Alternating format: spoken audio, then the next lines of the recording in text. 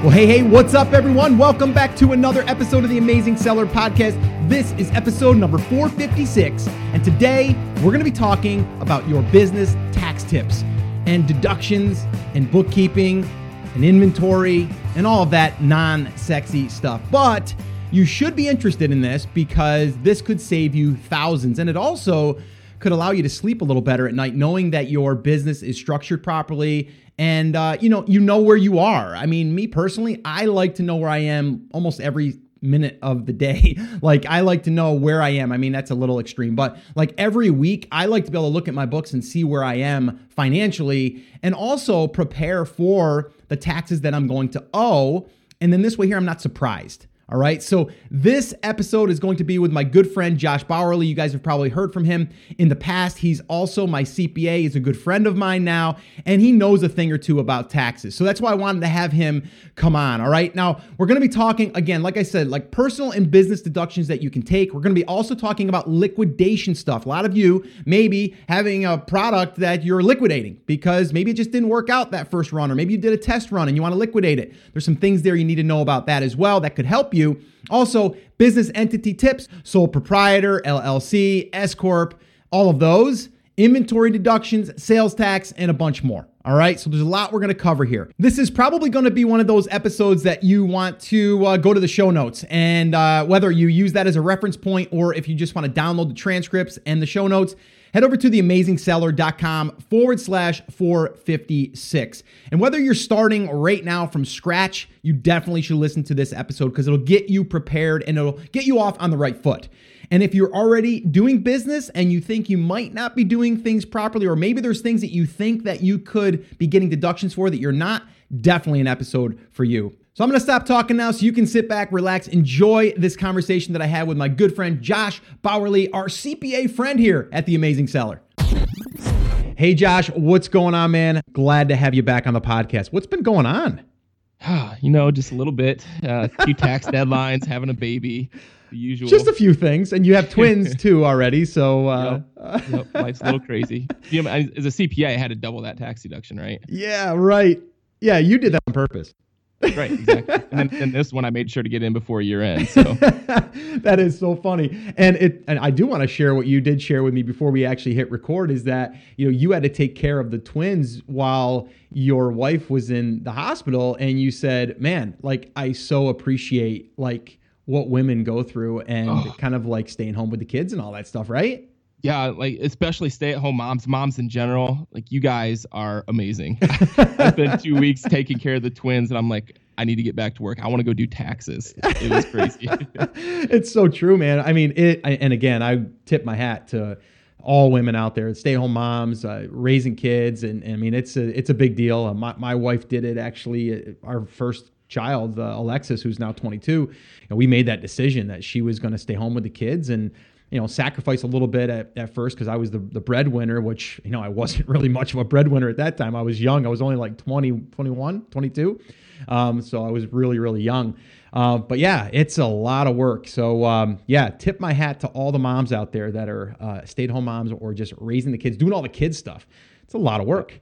Absolutely. A lot of work. All right. So everything went good there. So to let everyone know, yes, the baby is healthy and the baby is here and all that stuff. So that's awesome. Congratulations on that. All right. So what I wanted to do is have you back on because we are going to be getting into tax season. And I always want to have you back on just to kind of do a refresher, but then also talk about like what you've been seeing working with e-commerce businesses, whether they're Amazon or not.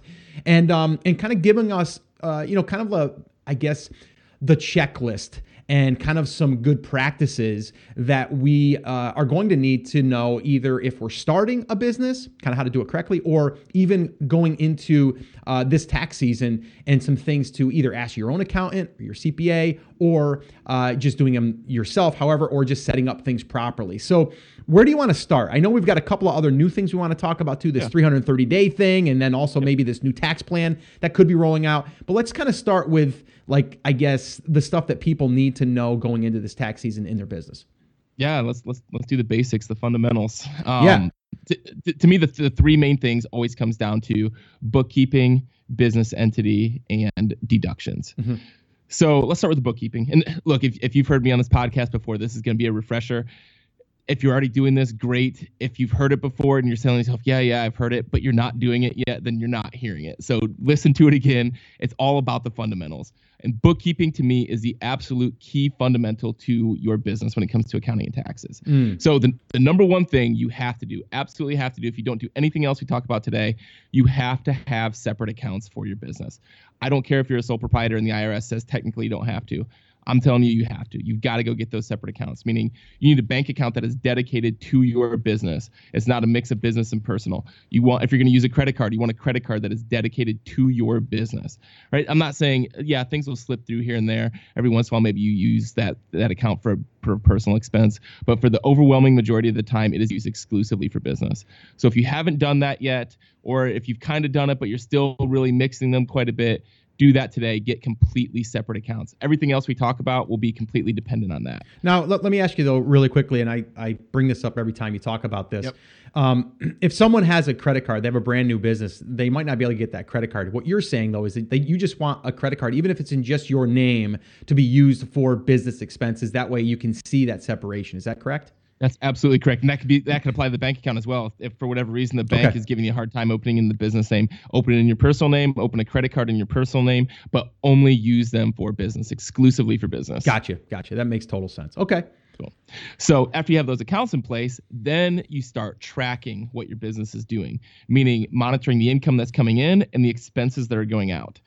And there's really three ways you can do this. You can use some type of simple spreadsheet. All right. I have a free one on my website. If you go to our website at cpaonfire.com, if you're just getting started, if you have time on your hands to do this option's fine. I personally wouldn't recommend it because there's plenty of free options for the accounting software, which we'll talk about next. But if you love doing that kind of stuff and you can make it nice and clean and actually do it, go for it. Create a spreadsheet, use a spreadsheet that we have, whatever it is, and monitor it there. The second option, and this, if your business is starting to grow, you have several transactions coming in and out, you've got to step up to the plate and get some type of accounting software, meaning Xero, QuickBooks Online. There are free ones like Wave, GoDaddy Bookkeeping. Right? There's tons of options there. Everyone always asks me which one should I choose. Honestly, they're basically all the same. My personal preference is Xero, but it has nothing to do with anything but being a personal preference. So look at them, see which one you like. Even the ones that you pay for, you're going to pay like $20 to $30 a month. Okay, but what it's going to do is you have those separate bank accounts, that separate credit card. It's going to sync right up to those accounts so that anytime a transaction hits that account, it's going to automatically pull into that software. And all you have to do is go in and code what it's for. Meaning you go to, I don't know why I always use this example, but you go to Walmart and buy a $200 printer, right? And that $200 charge from Walmart is going to hit your Xero account, whatever bookkeeping software you use. All you do is go in there and code it to office expense. Okay, so it's not fully automated. There's still some work involved for you, but it's partially automated. It's automatically going to come through as opposed to having a spreadsheet that everything you do, you have to manually go in and do it. Gotcha. But this is definitely the next step up. I recommend you even get started with this, but especially once your business really starts get going, step up from the spreadsheet, use accounting software. Yeah. Go ahead. I was just gonna add, what we're using right now is Fetcher, and I use Fetcher. Greg's a good friend of mine. It's so super simple, but the cool thing with this one that I love, it's like Xero in a sense, to where it syncs up to your Amazon account as well. So what's happening is behind the scenes, like, pay-per-click cost is all coming out of there. It's in your Fetcher account. All your cost of goods, you enter them once. So you would basically say, I got a new garlic press. It costs $3 to land, 25 cents to get it to Amazon. It's done. Now, every time you sell one, it goes in as a cost of goods. Your refunds are all tracked. If you want to add in a monthly expense, like say you have TaxJar, you would put that in. It's $39.99. It's going to be a rebill. It's going to automatically rebill every single month. Same thing, like you said, you can automate some things, but then also there's things that you might have to manually do or semi-manually do. I like this one myself because you kind of grow with that software as well. So it goes by transactions. So depending on how many transactions you're running, your plan might only be $29. You start going to get more, you get more transactions. Let's say you go from 5,000 transactions to, anywhere between 5 and 10. Well, then it might go to 39 or 49, whatever the breakdown is. So I would recommend checking that out. It's like there's like a 30-day free trial too if you go through my link, theamazingseller.com/Fetcher. That is an affiliate link, but You guys know I only promote products that I'm a fan of. Xero, I hear a lot of people rave about that as well. But like you said, just use something. Wave, I've used Wave as the free version, but that's a lot more manual doing stuff. But when I've seen Fetcher, it was pulling in the data for me. I can go there right now and see exactly where I am pretty much today, or even, we just had Cyber Monday, which was crazy. I can see what I profited that day pretty much, which is pretty cool. So just wanted to kind of throw that out there. Yeah, like you and you've told me a lot about Fetcher, and I've had a few other clients do it that love it so far. I haven't actually been on the back end of their system yet. Do they sync up with your bank accounts as well on top of syncing up with Amazon? That I don't know 100%. I don't believe so. At least at this stage, but that would be something I'd have to dig into. We have not synced it up to our account as far as our checking or even credit cards at this point. Because to be honest with you, a lot of our expenses are the Amazon fees and our monthly dues and all that stuff. So like if we go out and get a printer, it would be the matter of us scanning something and then, manually inputting that.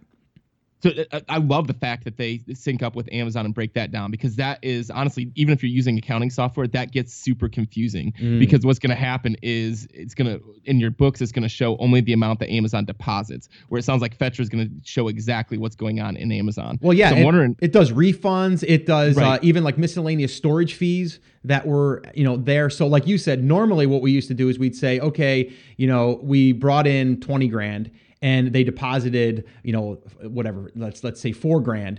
Well, the rest of that is all Amazon fees, basically. Now we got to figure out what pay-per-click is. We got to figure out what refunds are. We got to figure out all that other stuff to really get it down to like an accounting part where we can see a spreadsheet of that stuff. With Fetcher, it kind of does all that for you. Perfect. No, that's fantastic. I think even if you're already using accounting software, it sounds like I would be looking into Fetcher just to break down that Amazon because the other accounting software out there isn't going to do it. So. Yeah. So anyway, that's just my 2 cents on it. But anyway, all right. So moving on. So it's important to just get a spreadsheet of some kind to get this stuff. So this way here you can see what's happening in the business. Yep, exactly. And there's several reasons for that. Number one, just forget about the taxes. How can you know what your business is doing? How can you know where to improve if you have no idea what your numbers are? You know what I mean? Like 100%, there's so many people that come to me at tax season and they're like, well, how'd the business do? Like, I think I did pretty good. And then I look at it, I'm like, dude, you lost $30,000 last year. And they just had no idea because they weren't monitoring it, So yeah, huge there. The third option I'll throw out there is outsource it completely. So if we're talking about this and you're like, God, this sounds like a headache. I'm never going to do this. I don't want to do this. I don't understand it. Especially if your business is starting to cash flow and you have the money to support it, outsource it completely, meaning hire a bookkeeper. You may be thinking, God, that's got to be expensive. Yeah, if you bring in an internal bookkeeper, it might be, but there's so many companies out there that will outsource this completely for anywhere from $200 to $500 a month, depending on how big your business is. They'll handle all of this for you. So if you're not going to do a spreadsheet, you're not going to touch accounting software. It's got to be done one way or another. Spend the money to have someone do it for you. Yeah. Now let me just, I know I'm going to get people asking this question. Like, so where would you recommend? Does your office do that? I'm not even sure if you guys do the bookkeeping. So we actually just started this summer offering a package where we will do this on top of your taxes for you. We partnered with a company called Bench, who is bookkeepers. I know Bench, yeah.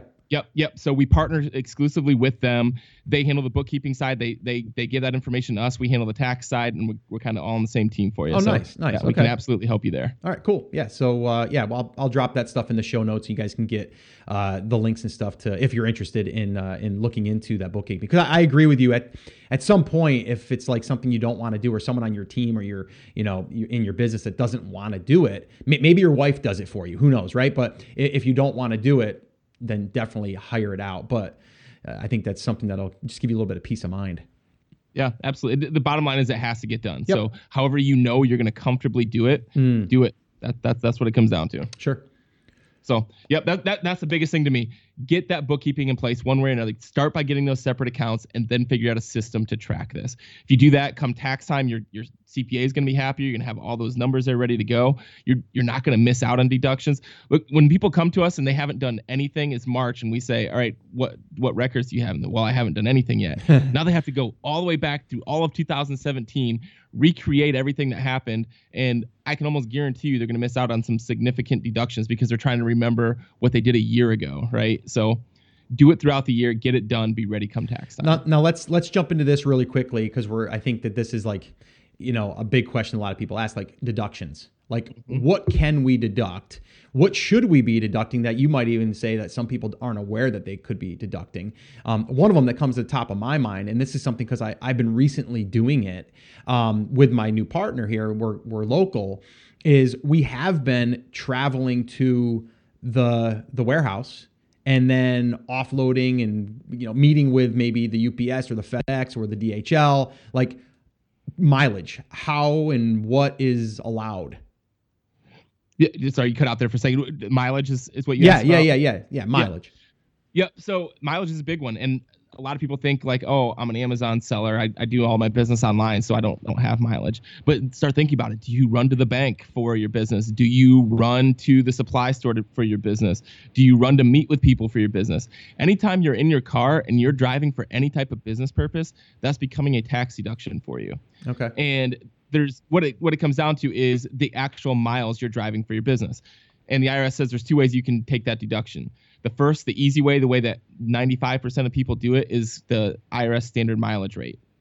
And all you do is say, okay, I drove 10,000 miles for my business. In 2016, the IRS gave us 54 cents per mile. So I got a $5,400 deduction from that mileage. And that simply reduced your taxable income by $5,400. Wow. The other way is what they call the actual expense method. Right? In this method, if you're a very good record keeper, you can stay on top of this. If you track all of your car expenses, meaning every time you fill up for gas, every repair you make, every toll you pay, everything involved with your car, and you take the percentage of business use versus personal, you can take that same percentage of expenses. Okay, so if you drove 10,000 total miles through the year and you had 5,000 business miles, you use your car 50% of the time for business, right? And after tracking all those expenses, it came out to $10,000. Well, you get a $5,000 deduction in that scenario.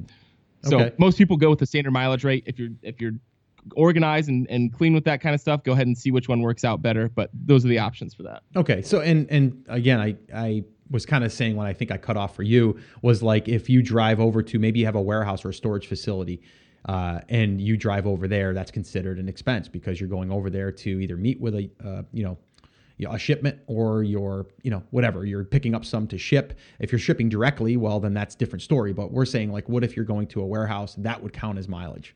Absolutely. Anytime you're in your car and you're going for any type of business purpose, it's a business deduction. So, I mean, that would even, let me ask you this then. This might be a little tricky. Let's say, for example, I'm going to an event to help build my business. Yeah. Is that a tax deduction? 100%. Yep. You would not be in your car if you were not going to that for business purposes. Okay. Yes. And to kind of put another little thing here in there is for like travel. So then the travel of that would also be an expense to get there. So that would be airfare, correct? Correct. Yep. And then your hotel stay and the event ticket that you paid for.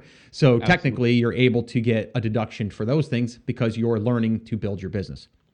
Absolutely. Yeah. Cool. Any type of travel you do for your business is a deduction. Okay. And I know a lot of people, that are either, I don't even know, maybe getting started, but maybe people that are seasoned. I know one of my good friends goes like 3 times a year to the Canton Fair.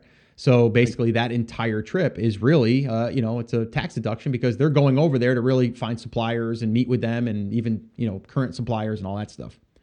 Yeah, exactly. And this is where it gets cool because you can get creative here and you can say, hey, I want to take the family to Florida for a week this summer, but I also want to make it a business deduction. So I look and see, oh, there's a e-commerce conference while I'm there. So I'm going to go to that for 2 days. And now at least it's probably not going to make 100% of your trip tax deductible, but it's going to at least make a portion of that trip that you were already going to take tax deductible.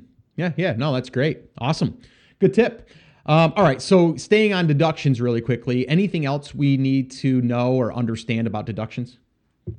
Yep. So the standard you need to look at here is the IRS. And if the IRS are ever questioning any of your deductions, the standard they're going to go by is how did this improve the bottom line of your business? Meaning, how did spending this money either increase the income you brought into your business or maybe decrease the expenses that you were spending in your business.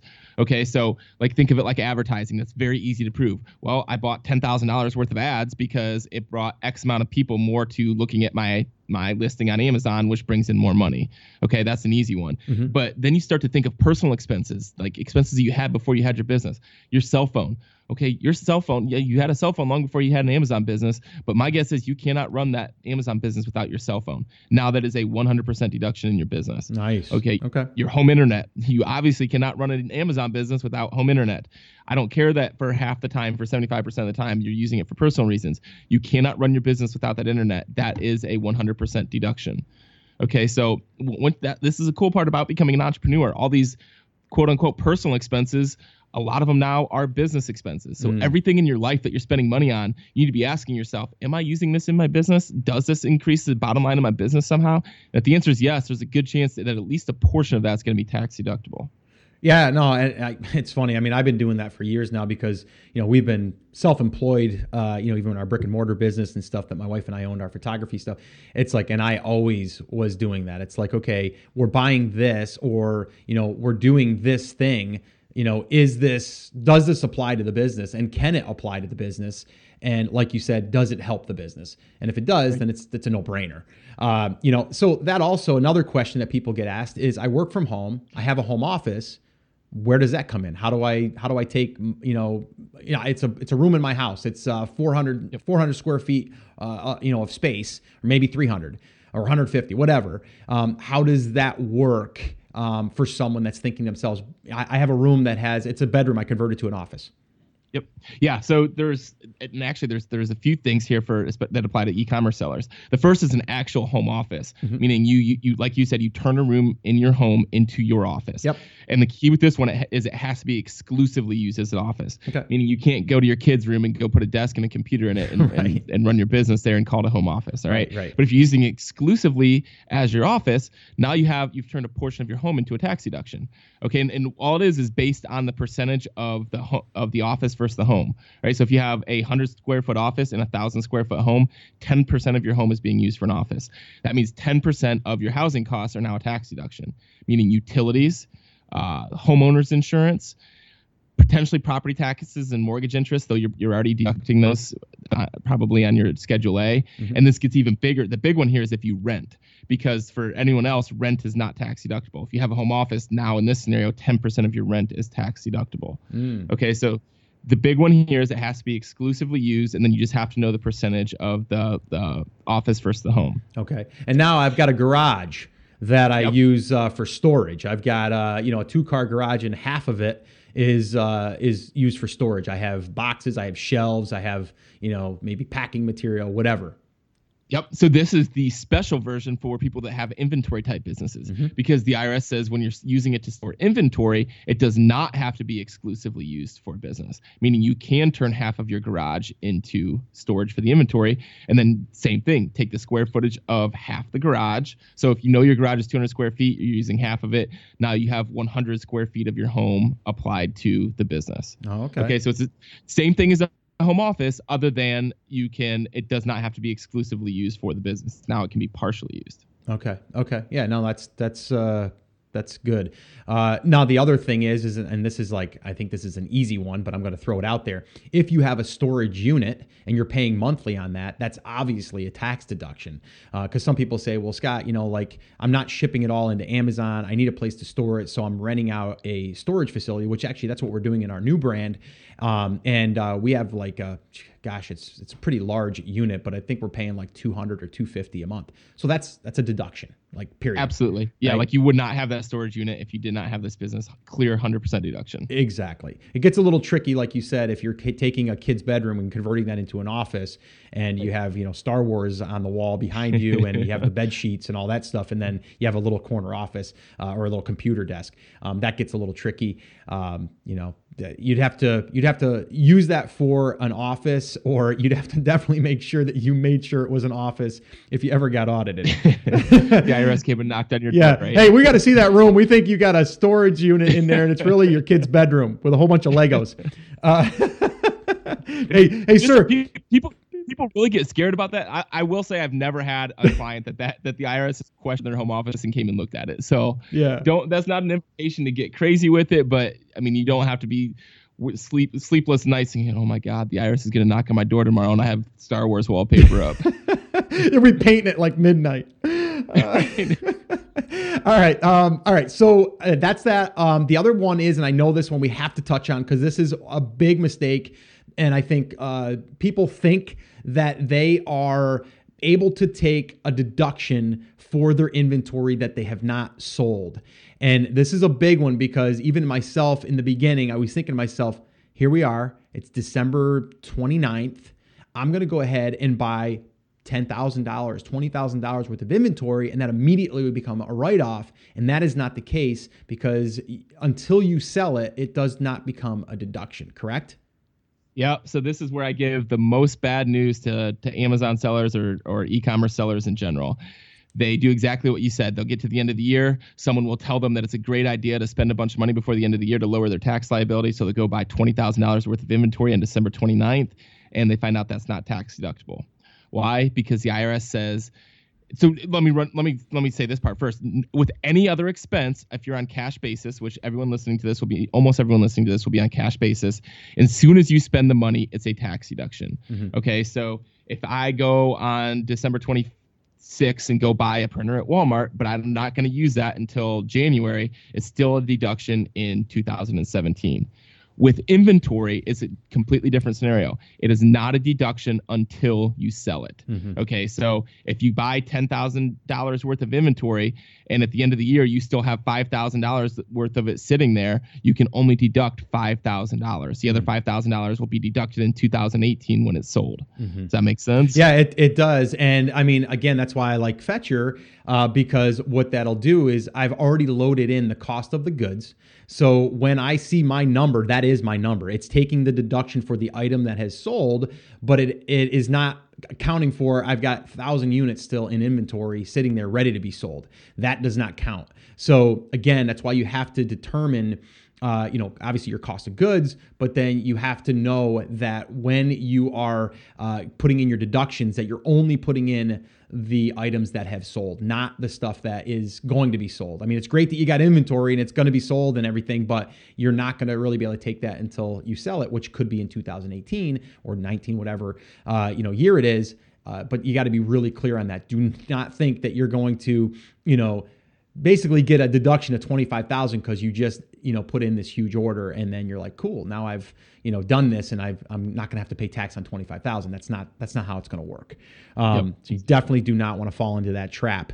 And it, it does kind of stink because you're like, well, I'm investing in my business. You are, but you haven't sold it yet. So they're looking at it like that could sit there for years. Now, let me ask you this.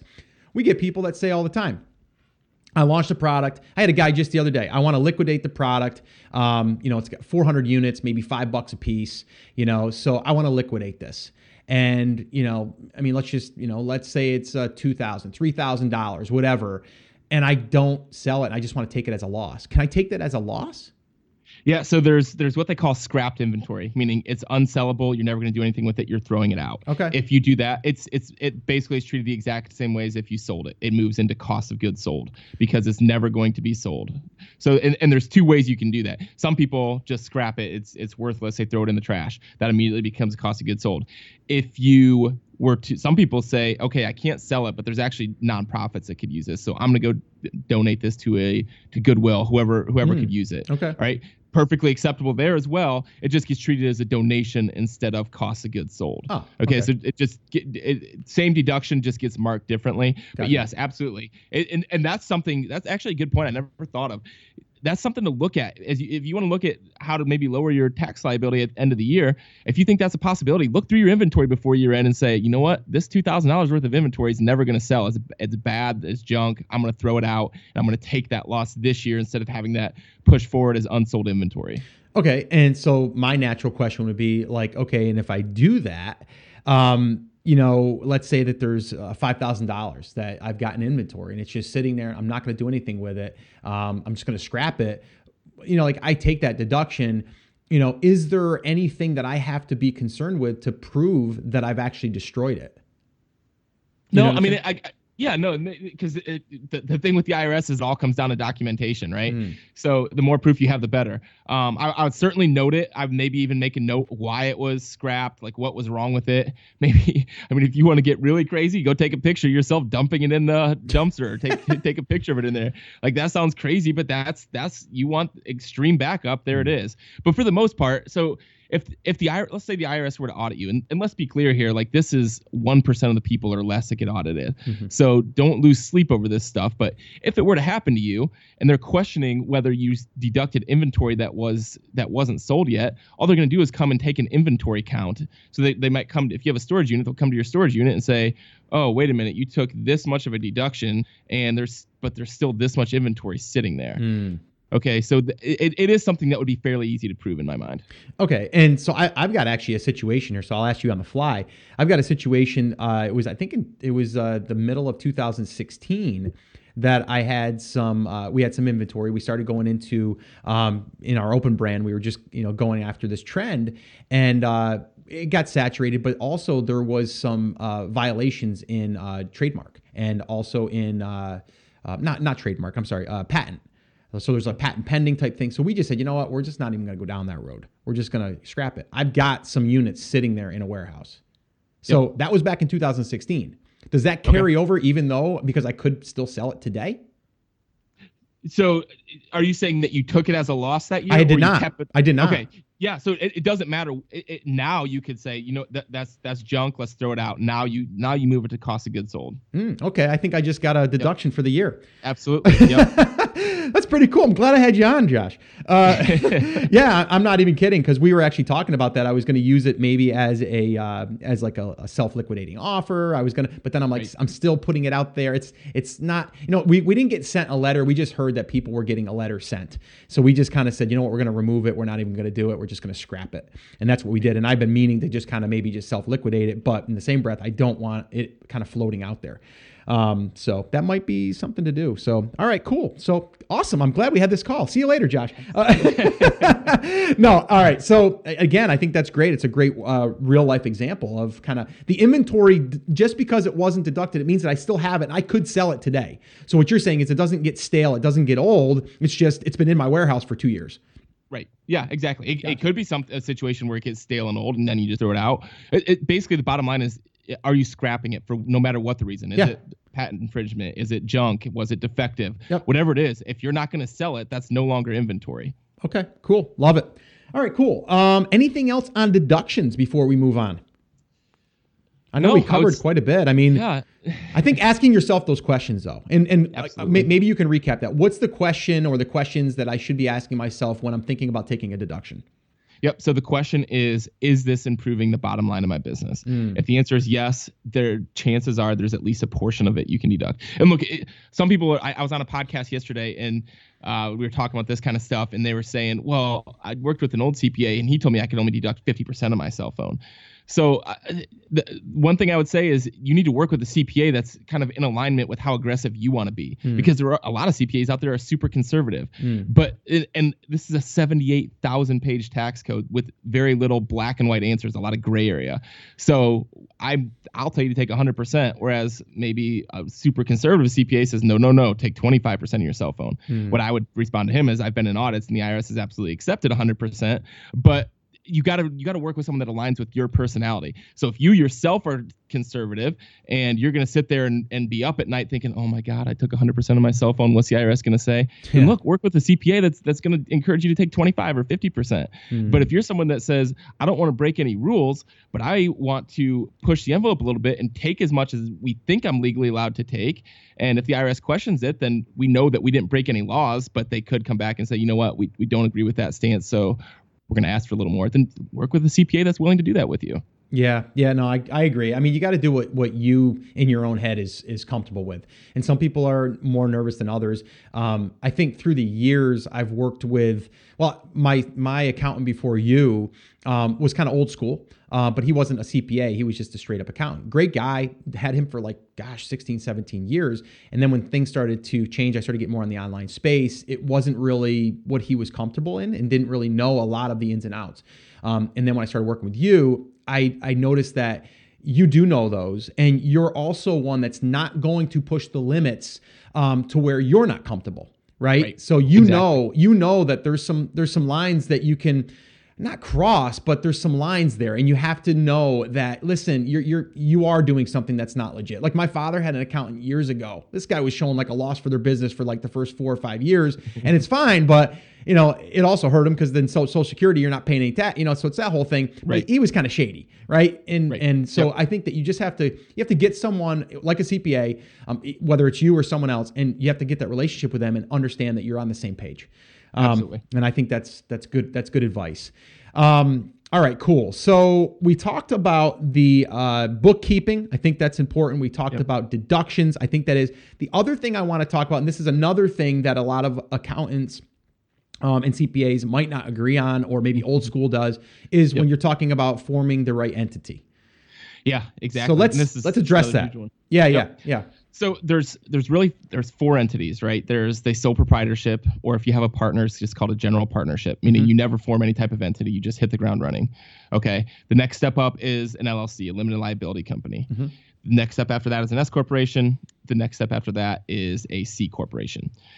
For 99.9% of people listening to this, a C corporation will never make sense. So let's just eliminate that from the discussion. So you're really, when it comes to your business, you're choosing between a sole proprietor, an LLC, and an S corporation.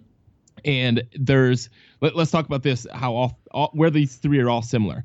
They are all what they call a pass-through entity. And this really throws people off a lot of times when they're first getting started in their business. Your business does not pay taxes in any of these entities, never pays taxes. All right. It's a pass-through entity, meaning it passes through the profits of the business to you, and then you pay those taxes personally on your personal tax return. Gotcha. So if your business has a profit, meaning after all expenses of $100,000, your business pays no taxes. That $100,000 is reported as income on your personal tax return. You pay taxes. And where that really throws people off is it doesn't matter whether you quote unquote pay yourself any or all or somewhere in between of that $100,000. You still pay taxes on it. So if it made $100,000, you have another job where you make money, so you didn't touch any of that money. You left it all in the business. You're still paying taxes on $100,000. Okay, so starting from that, does that part make sense? Yeah, it does. Okay. And so I think people think that the business itself, and again, we're talking about your business. Your business could just be your Social Security number and, a name that you have and you registered as a DBA. Like that could be your business, sole proprietor, right? Yep. Yeah. Exactly. Yeah. You just hit the ground running on that, but it's still a business, right? Still a business. Right. So that's where they're all similar. They're all pass-through entities. You're going to pay taxes on 100% of those profits, whether you touch them or not. Right. Okay. Here's where, and the other thing that confuses people, a sole proprietor and an LLC for tax purposes are the exact same thing. An LLC saves you absolutely no taxes as opposed to a sole proprietor. Okay. All right. So where an LLC comes into play is potential legal protection. As a sole proprietor, you and your business are one and the same. Okay. It could like you said, it could be operating under your personal name. It's probably operating under your Social Security number. Even if you were to get a separate name and an EIN for the business, you and the business are still one and the same. Once you form an LLC, it's called a limited liability company because it limits your personal liability within the company. So now it almost acts as a wall. So there's you, there's a wall, and there's a business. So if someone sues the business, in theory, they're not suing you personally. Right. And look, I'm not an attorney. You're not an attorney. Talk to an attorney about this. There's limits there on how much you're protected, but that's the idea of it. It places that wall between you and the business. Yeah. But again, understand this because this is a big confusion. An LLC changes absolutely nothing when it comes to taxes. The IRS does not even recognize an LLC. Okay. Yeah, and that's a big one. A lot of people think, I formed an LLC. Now I'm legit and I'm going to have a little tax benefit here too because now I'm a business. But you're able to take those same deductions as a sole proprietor. That's what people say all the time. I want to form an LLC so I can take all these deductions now. Nice, you can take the exact same deductions as a sole proprietor. Okay? Right. So that makes sense. Yep. So sole proprietor, LLC, same thing other than potential legal protection. Right. Which I think is important to note, though, really quickly, Josh, is that LLC is important. Like, I would say do that as soon as possible. Because, number one, you want that limited liability. And even, again, talk to your attorney. We're not attorneys, that whole thing. But for me personally, it's just another barrier, another thing that would be in the way of me not saying that they couldn't still come after, me, because I know that there's probably some attorneys out there that could make it so it does get to me, right? So Right. it's just one of those things. And that's why I'd say, have your liability insurance, like try to protect yourself as much as possible. But also, I think it's important, this is kind of going back to what you said in the beginning, is have those separate accounts. If you have an account that's even labeled with your name, now it's your LLC, or now it's even just your brand name on the check, right? Or on the checking account, that account is technically what the business has. But if you're mixing things, how would they know where they would be able to go to pull, or sue, right? So to me, Exactly. that's another reason why you would want a separate account. Like, hey, the business has got 20 grand in the account. Sue the business. You're gonna go after 20 grand or maybe any inventory that we have or whatever. That's me thinking common sense wise. I don't know if that's 100% accurate, but it just makes me think that keeping things separate. No, absolutely. That's a good point. If you form the LLC with the idea of separating you from the business, but you're still commingling your funds, guess what? That LLC is completely worthless because you guys are not separated now. Yeah. So great point there. The other thing, I agree completely with what you said, that I would from day one just go ahead and form an LLC. Right. For another reason, it's extremely flexible, meaning as an LLC, you can operate as a sole proprietor. You can operate as an S corporation, which we'll talk about next. And you can even operate as a C corporation, which, like I said, is extremely rare. But if you fall into that, that's an option. So the LLC has the flexibility to be taxed as any of those entities. Mm-hmm. So to me, I from day one, or if you're listening to this now, I would just go ahead and form the LLC for several reasons. It's just, in most states, it's pretty inexpensive. You might pay someone $500 to $1,000 to do it. Maybe your state charges a couple $100, but go ahead and do it. It's going to make your life simpler. Yeah, and going back to deductions, it's a deduction. So if you pay Exactly. $500, you get to deduct it off your taxes. Exactly. All right, cool. So let's talk about the other forms. Yep. So the last step up here that people should be considering is the S corporation. Okay. And this one, it offers the same type of legal protection potentially that an LLC does, but it has potential tax benefits. So let's go back to how a sole proprietor and an LLC work. All right. Scenario, you make $100,000 profit. And again, when we say profit, I know people get confused sometimes with this terminology. If your business makes $100,000 total, you have $50,000 in all your expenses, your profit is $100,000. That's what you pay tax on. Right? Your tax personally at your ordinary tax rates on that $100,000. And then it turns around and gets hit with what they call self-employment tax, which is an additional 15.3% tax. Right? So if you're doing the quick math there, $100,000, that's an additional $15,000 in taxes. And all that is Social Security and Medicare taxes, right? If you've ever had a paycheck before, you've seen they take out Social Security and Medicare taxes. What you probably don't know is, or you may not know, is your employer is also matching those Social Security and Medicare taxes that you're paying, and the IRS is getting a total of 15% on those. When you have a business like an Amazon business, guess what? Now the IRS considers you both the employer and the employee, and you're paying both sides of that. So it's an additional 15.3% tax. So it's a huge, huge hit. The S corporation works the exact same way. All right, that $100,000 passes through to you. It gets hit with all the ordinary taxes, just like the LLC and the sole proprietor, but it does not get hit with that 15.3% self-employment tax.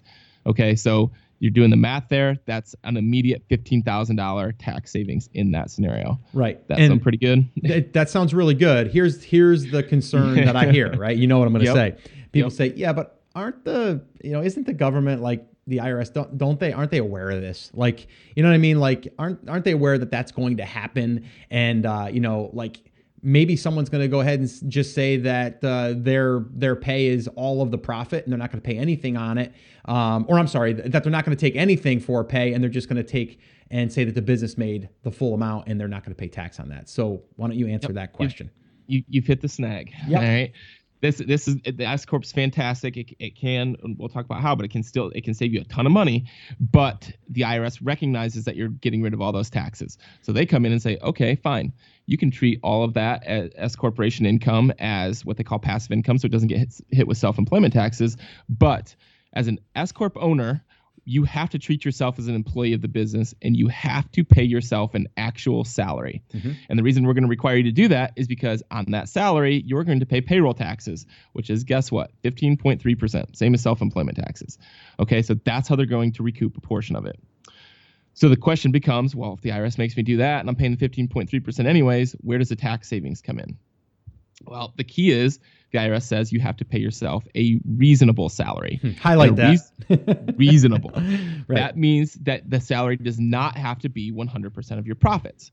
Okay, so let's run this scenario. You make $100,000 profit, and you look at it and say, you know what? To run if I wanted to pay someone else to replace me and run this business, I could do that for $50,000 a year. So my reasonable salary is $50,000.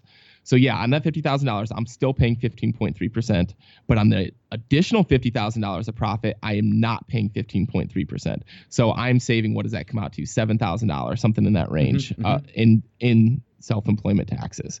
So that's where the tax savings come in. Yes, you have to take a reasonable salary, but you're still saving the difference between your profits and your salary. Yeah, and I would say, because some people would say, well, okay, then let's say the business makes $500,000. So does that mean I have to pay someone a reasonable salary of $250,000? And the answer is no. How much would it cost you to pay someone to run your $500,000 profit business? It might only cost you $100,000. Right? Yep. Might 75. Yep. I don't know. Exactly. Whatever it is. And then that's where you can really start to see that tax break in a sense, because now you're paying that employee, yourself maybe, $75,000 or $100,000, and now you're only paying tax on the $400,000. Or I'm sorry, you're not paying the tax on the $400,000. You're only paying on the $100,000 that's coming out of that. Is that correct? That's exactly right. Yeah. So in that scenario, you make $500,000, you pay yourself $100,000 salary. That $400,000 difference is where you're saving the money on the self-employment taxes. Exactly. Okay. And that still could be a reasonable salary, because again, there might be more responsibility, it might be whatever, but still $100,000 for someone to run a business, and then for a $500,000 profit business, that is probably right. You know what I mean? Like, so exactly. You have to look at those numbers, and I'm sure you have some type of percentage that you like to see it to where it's comfortable and all that stuff. But I think you got to be smart about that. It's the people that are saying, like, you know what, the business is growing and I'm still only going to pay myself $25,000 and the business is doing $500,000. That's where you could draw a red flag. Yeah, absolutely. It comes down to a little bit of common sense, right? Sure. A $500,000 business should not be paying their head employee $5,000 a year, right? So you absolutely go for all the tax savings you can, but use common sense. Like, what would you have to pay someone to replace you in the business? That's what you should pay yourself. Okay, cool. All right. So is that pretty much it on those? And then we can kind of talk about these two new things that I want to talk about. But is that pretty good on the entities? We're not even going to really go into the other entity because that doesn't really. Right. Yeah. So real quick, I'll do a quick guideline of when to start considering each entity. Sure. Right? If you are making less than $30,000 per year profits, and for whatever reason you have no concern about the legal liability side of things, you're fine to go with the sole proprietor. Right? Quick, easy, no hassle there. If you are making under $30,000 profit and you do want to get that legal separation, that's when you go with the LLC. And if you are making over $30,000 profit per year in the business, that's when the S corporation starts to become into consideration. If you're at $50,000, to me, that's when it becomes a no-brainer. So those are general guidelines. Each business is different. It's very specific to your business. So definitely talk to somebody, but use those guidelines. And I would actually go back to what you said, and I agreed with. It fits me. Go with the LLC from day one, because it's very easy to transition from an LLC to an S corporation. Transitioning from a sole proprietor to an S corp takes a little more work. Okay. All right. So, okay. I think we covered all that good stuff. I did want to touch on this really, really quickly, and then we'll move on to this 330 days thing, which kind of goes like what we were just talking about in a sense, as far as like different tax, deductions or just different taxes that you would pay. Sales tax. I know that people are going to want me to ask you about this. Yep. And, I don't want to go into a huge discussion. They can go back to some of our past episodes of what we've talked about, but I think it's pretty much the same as we'd said before. But why don't you just address the sales tax, I guess the big question that everyone wants to know, like, when do I start collecting sales tax and all that stuff? Yep. It's a tough one with this business. So the first thing I would say is you have to be collecting and paying sales tax within your state. Okay, so if you are located in Ohio like me and you are selling on Amazon or selling any type of physical product, you have to be collecting and paying sales tax in Ohio. Whatever your state is, you're operating from that state, you have to be doing that. The big question for Amazon sellers is, do I need to be collecting and paying in all these other states? And it comes down to the word they call nexus. If a state says that you have nexus in their state, they say that you should be collecting and paying sales tax on sales within that state. And the big one when it comes to Amazon is inventory in the state considered nexus? Because Amazon, what is Amazon up to? 22 different states? Yeah, something like that. Yeah. Yeah, it's somewhere around 22 different states Amazon has warehouses in, and they can and probably eventually will store your inventory in all 22 of those states. So the question is, does that create nexus in all 22 or however many states they have you in? And that's the big debate, right? Some CPAs, some attorneys say absolutely yes, you have nexus. You need to be collecting in all those states. Some say absolutely not. That Amazon's selling it on consignment. That does not create nexus in those states. All right. What I would say is you've got to use a little bit of common sense and you have to do a little bit of risk reward. Okay. So if Amazon's storing your inventory in Ohio, you're located in New York, and you're having $500 in sales in Ohio per year, I would not worry about that. On the other hand, if they have your inventory in California and you're having $100,000 of sales per year in California, it's probably time to go register in California and start collecting and paying sales tax there. Yeah, and that's exactly what they say over at TaxJar. I had TaxJar on, and we talked all about that. And the thing is we're not giving you that legal advice, and they won't either. No one really will, because it's really kind of gray, right? Yep. But it is something that I think you have to use your own head, but you have to do what you're comfortable with again. That's what we talked about, right? And if you do use TaxJar, which I'm a fan of, and I use them, they will actually show you where your sales are coming from the most. And they basically said the same thing. Like, you might just want to start with the ones that most of your sales are coming through that you have inventory in. So if it's in Texas, that's where you're going to want to go. You're going to want to go to Texas and register there. If it's California, that's where you're going to want to go, and start working yourself backwards. I think eventually, and this is just my little prediction here, I think eventually Amazon is going to collect the tax, and I think they're going to submit it. I think that's going to happen in a matter of time. I think because the states all know that they're losing a ton of money that they could be getting, and not everyone's going to conform. This is a way that Amazon would control everything. Everyone would be collecting in the states. They would have record of it because they're going to know the warehouses that they have inventory in that's yours, and then they are going to have to do that on your behalf, or there's going to be another division. Something has to happen. And I think, the states would be, silly not to want to work with them on doing this. Exactly. It'd be a no-brainer. But there's got to be, tons of money. Does Jeff Bezos listen to this podcast? I don't think so. Jeff, if you're listening, this is a no-brainer, man. You have a great platform for Amazon sellers. You'd make life so much easier for them if you guys started doing this. So that's my plea to you, Jeff. Yeah, I agree. I'm going to be right there with you. We'll have to have a petition signed. It's something that I know it's a headache for a lot of people. And it's also things that, a thing that people get a little nervous about. And again, I think, you have to do what you feel is right in your own gut. And I think the first thing is we all know, common sense wise, if you are if you're in South Carolina like I am, that's where you want to first start, and that's where you want to start collecting. Like that's where there's no gray area. There's no gray area. Black and white. You have to be doing it there. Exactly. You have a business in that state. You have inventory that is being shipped to that state for the most part.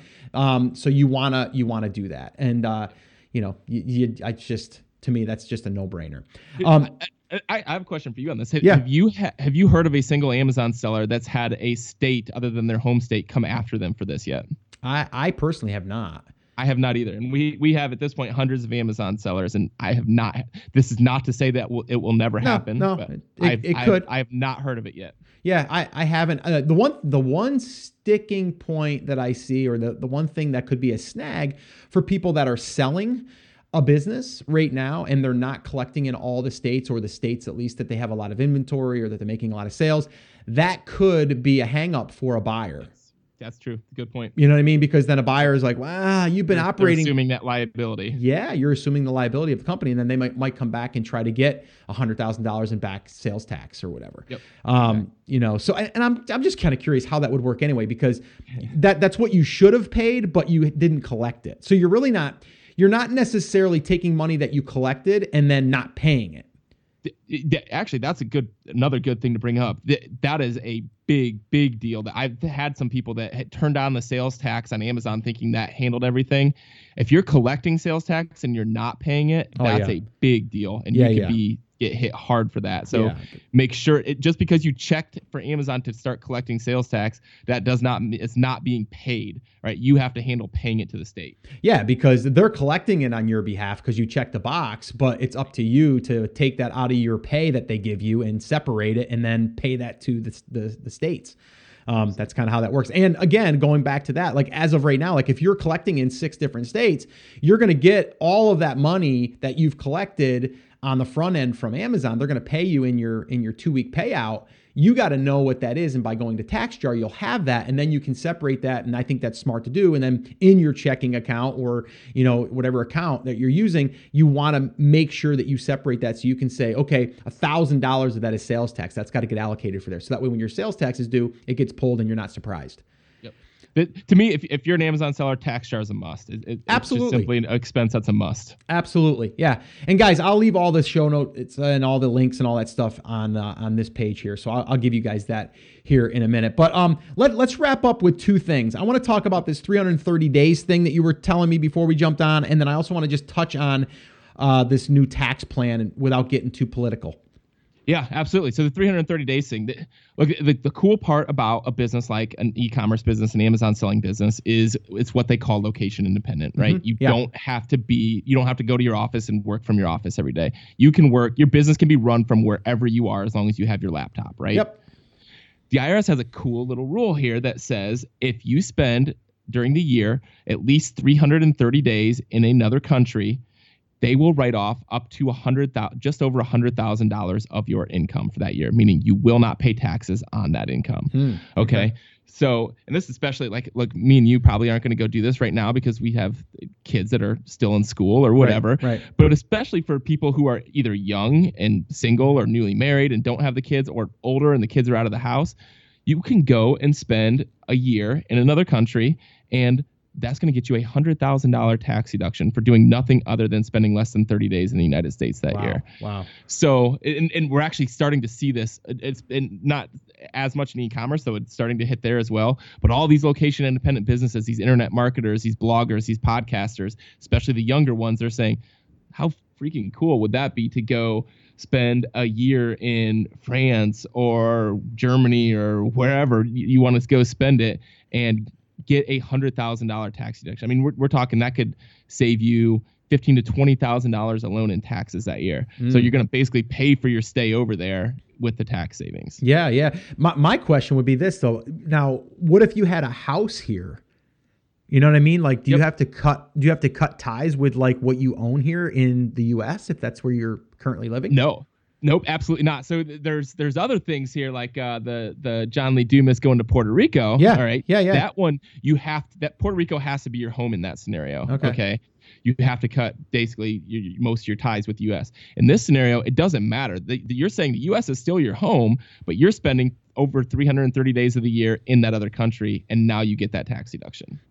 And so again, going back to how do you prove that? Just by you can have like receipts of that you had a place there and you stayed there and travel and stuff like that. Yeah, I mean, you certainly something you want to be careful of. Document where you are. I mean, it's if you're staying in the same place, that'll be super easy because you'll be living somewhere and you can have some place to prove that.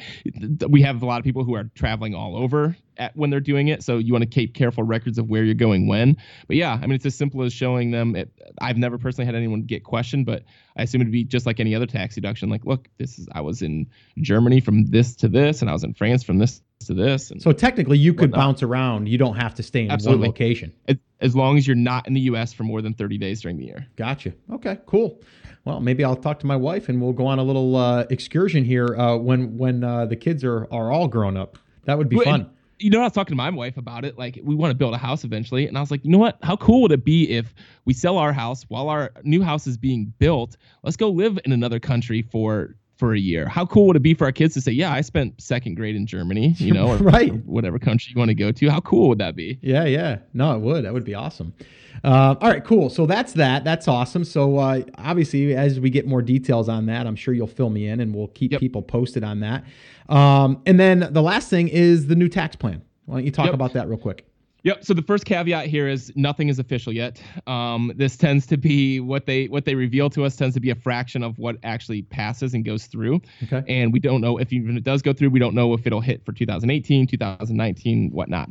But we just want to kind of go over some details of how this is looking like it'll impact specifically Amazon sellers. And there's a few things that I think are important for them to note.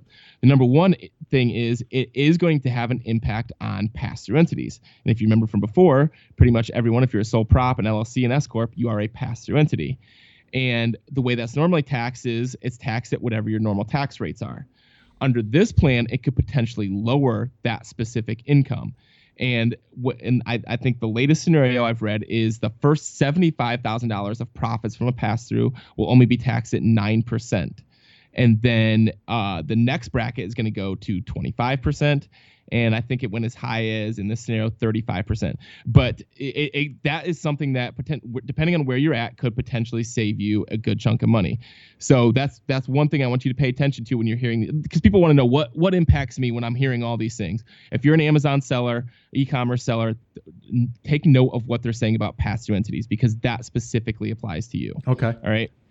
There are a few other things that are impacting the average person here is if you have student loans, this one is getting rid of the student loan deduction. On the positive side, it's going to double the standard deduction. All right, meaning if we'd go deep into the woods here of standard versus itemized deductions. Okay. But for the average person, doubling the standard deduction would increase almost every average person's deductions they're taking on their tax return. It is going to potentially double the child tax credit. If you have a child that's under 17 years old, you get a $1,000 tax credit for that. Under this new tax plan, that could go up to between $1,600 and $2,000. Wow. That part is a big deal. The other big deal with that is that child tax credit phases out completely if you make $130,000 or more. That limit is going to go way up under this tax scenario. I think they said it'd go up to as high as like $250,000 per year. You can still take that. Okay. So that's a big deal for a lot of people reading this. Is going to take away what they call personal exemptions. So that one's a little. You get $4,000 write-off for each person you claim on your tax return. That's going away. But when I look at this plan and just look, this isn't talking about how it would impact the economy or national debt or anything like that. When I look at it strictly from a tax perspective, I would say that the average person that's listening to this podcast that's selling it on e-commerce, Amazon, they're probably going to save between a couple thousand and maybe even $5,000 per year if, as they're currently doing it, it goes through. Gotcha. Okay. So a lot of, there's a lot of like what ifs and, this part might not be, but this part might be, but at least you kind of gave us a little bit of kind of like how you're seeing it. And I think that's important because a lot of times you'll hear, a lot of talk or you'll read something and it just doesn't make a lot of sense. Yep. And you're kind of like framing it for us e-commerce sellers or even just online sellers and seeing like how that's going to affect us. So it sounds like just which parts to pay attention to, right, is what right. I would say. Pay attention to Right. the pass-through entity, pay attention to the standard deduction, pay attention to the child tax credit. If you pay attention to those, you'll have a good idea of how it's going to impact you. Okay. No, that's awesome. I appreciate you giving us a little bit of a clearer vision of that because sometimes that can get a little hazy. So I appreciate that. And the 330 days thing, that's pretty cool. I'm interested to hear how that works and also to see what kind of people are not even just what kind of people but how they're doing it and kind of how it's affecting them and if there's any other things that we need to learn about. I know that you said that you're actually working Yep. with a few other people about that. How are you going to help people implement that 330 days, I guess? Yeah, so I'm actually working with a couple other Amazon sellers. They were clients of mine, and that was their idea. They came to me and said, "Hey, do you know anything about this 330-day thing?" I'm like, "Yeah, I know about it." And like, oh, man, this would be huge for Amazon sellers. How can we get them knowledge about this? So Yeah. we're going to create a site. It's still in the works. We don't even have an address for it yet. We'll definitely give it to you when we do. Sure. But it's going to give you all the information on this, how you get this tax deduction, how it applies to you. Eventually, we will even have things like how to network with other people who are doing it, where cool. you should stay in these various countries. So it'll give you all the information you need if this is something you're interested in. Kind of like a little travel guide for people that want to kind of live that 330 days somewhere else. I think would be kind of cool. Yeah, that's awesome. That's awesome. And who knows, maybe one day I'll be on the 330-day plan. All right, Josh, that's going to wrap it up, man. This has been awesome. Always a ton of great information and just even a refresher for us to kind of be thinking, and especially when we're getting into the new tax season, or even if you're just listening to this maybe 6 months after this airs, it's still great information to understand that your bookkeeping needs to be in place. You need to understand your entity, how to set that up, and just some really cool things like inventory that you might want to liquidate or get rid of is actually deduction. I'm writing that down like right now. That's like a huge deal. All right, man. So is there anything else you want to wrap up with, or you want to tell everyone how to get a hold of you? No, I mean, I think the key that you said, what you and I talk about when we do these, we're not going to give you any big, sexy tax deductions that only the gurus are telling you. We're going to give you the basics, the fundamentals that are going to apply now. They're going to apply if you're listening to this a year from now. Right. And this is where you save the money, is by applying the fundamentals. Maybe, every once in a while you get a cool tax tip like the inventory deduction that we talked about. But for the most part, it's applying the fundamentals, doing the basics, and that's where you're going to save the money. Yeah, I agree. Yeah, where can they find out more about you? I know you got some services and stuff, and some different education. So just give them where absolutely. They can go. Yep, go to our website, cpaonfire.com. You and I talked about in the last episode, we did start offering a complete full service package for Amazon sellers that don't want to touch the bookkeeping, the taxes, the sales tax. We'll handle all of it for you. You can see that on our website. And we have a free course that's going to talk about that business entity stuff that we talked about. It's going to go more in depth there. They can get that at cpaonfire.com/FireNation. Cool. Awesome. Yeah, this has been great. And I appreciate you coming on, and I'm sure I'll have you back on, and you and I will be talking anyway, because it is tax season and I got a fourth quarter thing we got to be talking about here. So, all right, man, I appreciate it. Go take care of those kids. What do you say? I got to go back and do it, man. All right, Josh, have a good one, man. All right. Thanks. All right, so there you have it. Another really, really great podcast episode with a ton of tips. And in this case, it's tax tips, business entity tips, like all of that's inventory, the liquidation thing that we talked about, like all of that stuff. Really, really important stuff. So again, you may want to bookmark this one and come back to it, or you might want to go to the show notes at theamazingseller.com/456. And you might want to keep this one for reference, because there's a lot of big takeaways there. All right. So definitely do that. Definitely go check out Josh. He'll be linked up in the show notes as well. Reach out to him if you have any questions, or if, again, you want to hire him even to do part of your taxes or bookkeeping or any of that stuff, or he can even guide you as to where to get this stuff done. All right. So definitely go check out Josh. Let him know I sent you. Let him know that you're a listener of the show, just because I want him to know that you guys are listening and you guys enjoyed that episode. Now, you guys know I don't have official, I'm doing air quotes, official sponsors of the show. I don't say like, this episode is brought to you by whatever. I don't do that. What I do is I have partnerships with people that I use their services for. That's pretty much what I do, whether it's a tool or whether it's a service, all right? In this case, if I had a sponsor of today's show, it would be Fetcher, because that's what I use for my bookkeeping and all of that stuff. So if you guys want a free trial to Fetcher, and you'll be able to pull in all your data, see it all, even give that to your CPA or your accountant, even just for those 30 days, because it'll start pulling in even your back stuff. I would definitely check that out. 30-day free trial at theamazingseller.com/Fetcher. Now, I will earn a commission from that, a small commission, a cup of coffee, and I'm totally transparent with you guys. Whether you use it through my link or not, I definitely recommend that tool. It's a great tool, and it's helped me know exactly where I am basically every second of the day. I could go in there right now and see exactly where I am. It pulls in all of the data live. I mean, it pulls in like your refunds, it pulls in your pay-per-click, it pulls in, if you had an order that was disposed of, it pulls in your coupons, your discounts, like all of that stuff. And you get to import anything that you want and even make that a recurring. So this way here, you enter it once and it's done. It really does make your life a lot easier. And not to mention, I love the interface and the dashboard. It's so easy to read and to understand the numbers at a glance, or if you want to dig in. So I'm a fan, as you can tell. Go check it out. All right, guys, that's it. That's going to wrap up this episode. Remember, as always, I'm here for you. I believe in you, and I am rooting for you. But you have to. Come on, say it with me. Say it loud. Say it proud. Let's say it for 2018 that's about here right now, all right? Take action. Have an awesome, amazing day, and I'll see you right back here on the next episode.